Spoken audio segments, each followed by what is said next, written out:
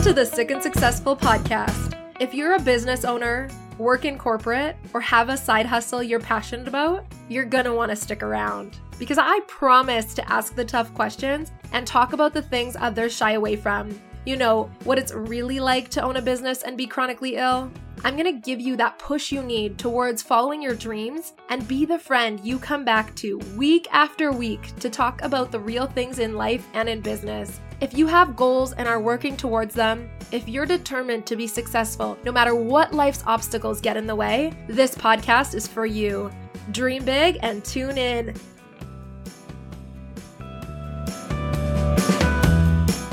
Welcome back to the Sick and Successful podcast. This is your host, Natalie Supez. So let's get right into it. And to start off, I just want to say, have you taken a moment to just take a breath?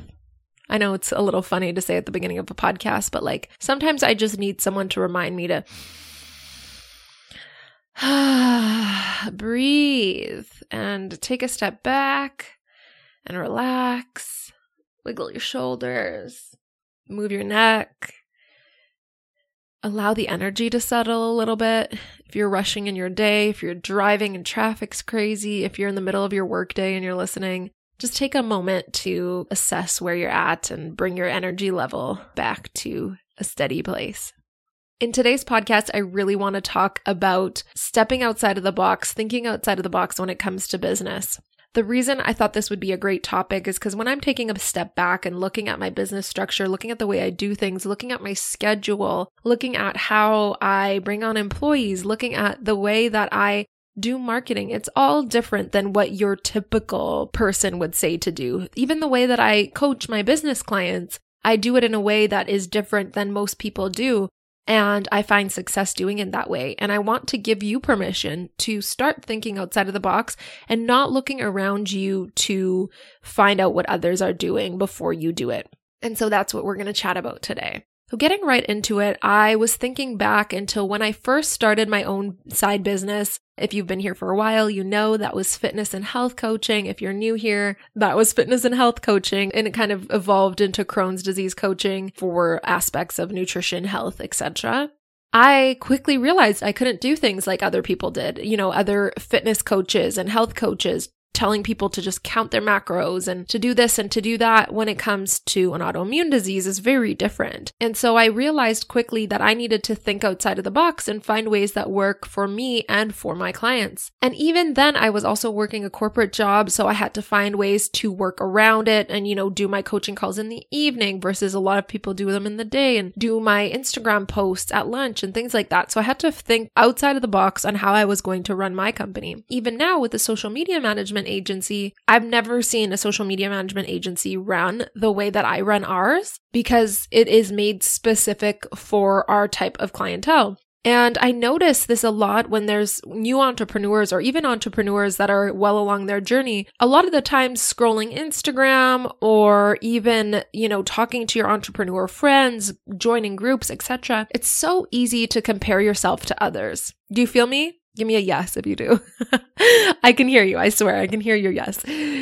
Sometimes you're scrolling and you're like, man, that person just has such a great marketing funnel and I need to set up my emails this way. Or, wow, they're so great at Instagram Reels. I need to start doing Instagram Reels. Or, I don't send out enough email marketing. I need to start sending out email marketing. Or, I need a brick and mortar business. Or whatever it is, you're just looking and this person is doing things so much better than you and they're so successful, so you need to set that up. Have you ever felt that way? I know I have. I know when I'm scrolling, I'm like, man, I am not good at email marketing. Like I do not promote it. I don't grow my email list very often. It's something I want to work on, but it's not, ever been a main priority. And then I get these amazing emails in my inbox. I'm like, oh, shoot. Is that something I should really be focusing on? Would my business grow exponentially if I focus on that? And I want to be that voice in your ear to say you were put here on this planet to do things the way that you do them. And so that's not to say that a great marketing funnel and a great email funnel or a great email marketing and a great, oh my gosh, you know what I'm saying. Great email marketing, great Instagram posts, great reels, etc. aren't going to help grow your business. But if you're doing that and you're burning out and you're focusing on doing just that one thing, but you're not focusing on your zone of genius or the thing that you're really good at or the thing that's going to bring in income, then you're going to leave money on the table. Then you are not doing what you were put here to do. and what you're great at, which is obviously the opposite of what you want, right? So instead of always comparing and instead of always feeling like you're falling short, I want to give you the strategy or the tools to take a step back and think, okay, what feels good to me? And this is something that a mentor of mine, her name is Samantha Skelly. She's amazing. I took breathwork certification with her. She's taught me over and over is how to intuitively know within your body what a yes and no feels like. So if you've never thought about this before, lay your head back, close your eyes, and think about the most disgusting smelling, gross garbage bin with moldy, fruits and cheese. Ugh! I'm literally going to vomit. I'm not literally going to vomit, but it makes me want to vomit, right? But what did that feel like in your body? Maybe you got shivers. Maybe you felt it in your tummy. Maybe you felt it wherever you felt it. That is what a no feels like in your body. And that could be really subtle when you are thinking of joining some kind of program, when you are thinking of investing money in your business, when you are thinking of creating something in your business. A lot of the times your body knows before your mind can even figure it out. So that little tiny intuitive no can give you quite an insight into the direction that you want to go instead of wasting a bunch of time. And what does a yes feel like? Now think about your favorite dessert, or think about the person you love most in this world coming home and bringing you something that just lights your soul on fire and makes you so excited. What do you feel in your body? Don't you feel a little bit lighter? You have a smile on your face, excitement, maybe a little bit of nervousness. Those things are your body screaming at you, yes or no. And the more that you can discern those feelings in your body, the more you're going to know which direction to go in and to be able to trust yourself versus trying to copy or trying to be what others are being when it comes to business or when it comes to your everyday life. So I want to give you an example here. When it comes to SNS Creative, when I first took the social media management course that I took, a lot of social media managers, and to this day, this is what I see in most agencies, is even in an agency where there are a lot of social media managers, or if it's one person, they take care of everything for one client. So all of the engagement, all of the content creation, etc., strategy, whatever it is. What I quickly noticed was that businesses, especially entrepreneurs that are starting out, in the first 1 to 10 years of their business, they need different approaches. They need strategy, they need content, they need hashtags, they need engagement, they need more hands-on approach.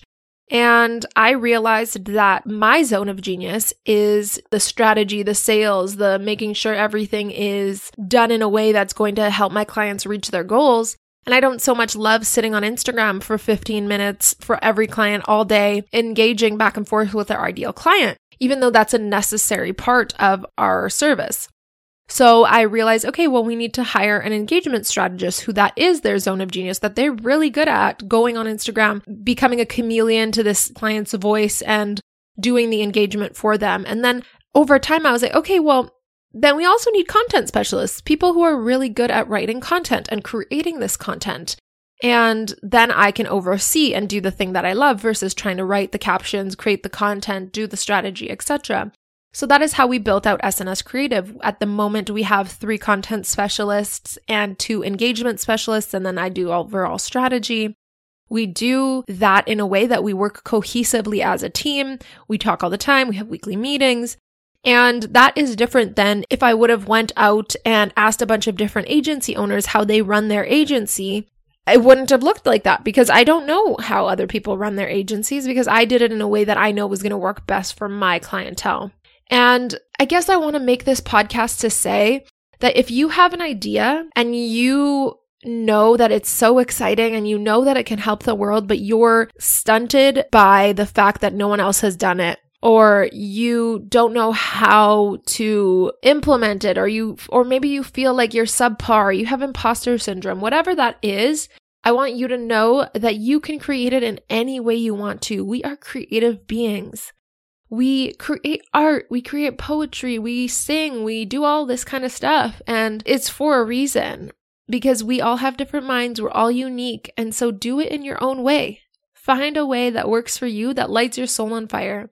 What I always tell my business coaching clients is if business ever feels like you're walking through quicksand, you're going in the wrong direction. If you are trying to do something over and over and over, and it just feels like no matter what, you always end up putting that on the bottom of your to-do list, that might need to come off your to-do list, or you might need to delegate it, or you might need to find a different way to do it that you enjoy it, because business shouldn't be something that you always hate doing. Of course, there's things that aren't the funnest. Of course, there's, for me, bookkeeping and accounting. It has to be done. I need to know my numbers, etc. But I was able to also hire a team to do it for me. And so they do the things that, I can't stand doing. And so there's ways to make your life work, your business work in a way that it's joyful. And that is really when I feel like you've made it. When you are able to organize your life, organize your business in a way that brings you joy 90% of the time. Isn't that what life is about? We were put here to be happy. We weren't put here to suffer. We weren't put here to be miserable. So keep going in the direction of your happiness, even if that sounds wild. Think about this. Do you think the creator of Spanx, if she told people off the bat, like, I think I'm going to create these underwear that just like squish in people would have been like, okay, good luck. Isn't she like one of the richest people now? Multi-billionaire or something? If you think back to any successful people that you look up to, a lot of them, all the stories that you've heard, they quit university to do this, they tried that, blah, blah, blah, blah, blah. Like Matthew McConaughey, I listened to his book not long ago, but he quit university to be a lawyer to go and just give acting a shot. You would think a lot of people would, tell him that's crazy, blah, blah, blah, blah, blah. But look at him now. So your ideas are coming in your brain, whatever you believe in, whatever your religion is.